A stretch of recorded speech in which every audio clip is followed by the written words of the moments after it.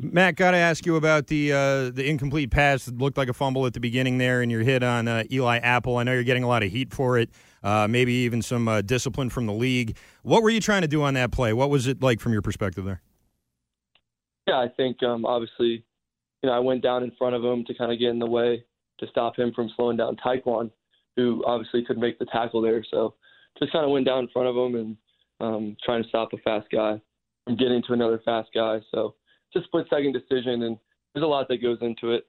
You're out there trying to compete, and it's a physical game. So just trying to help the team win and have all the respect for Eli and the Bengals. They played a great game. So there's no hard feelings and definitely no intention to hurt anybody on that play, nor do I believe that when I'm playing quarterback, that's what I get hit a lot too. So we're all out there playing hard, and that's just part of the game.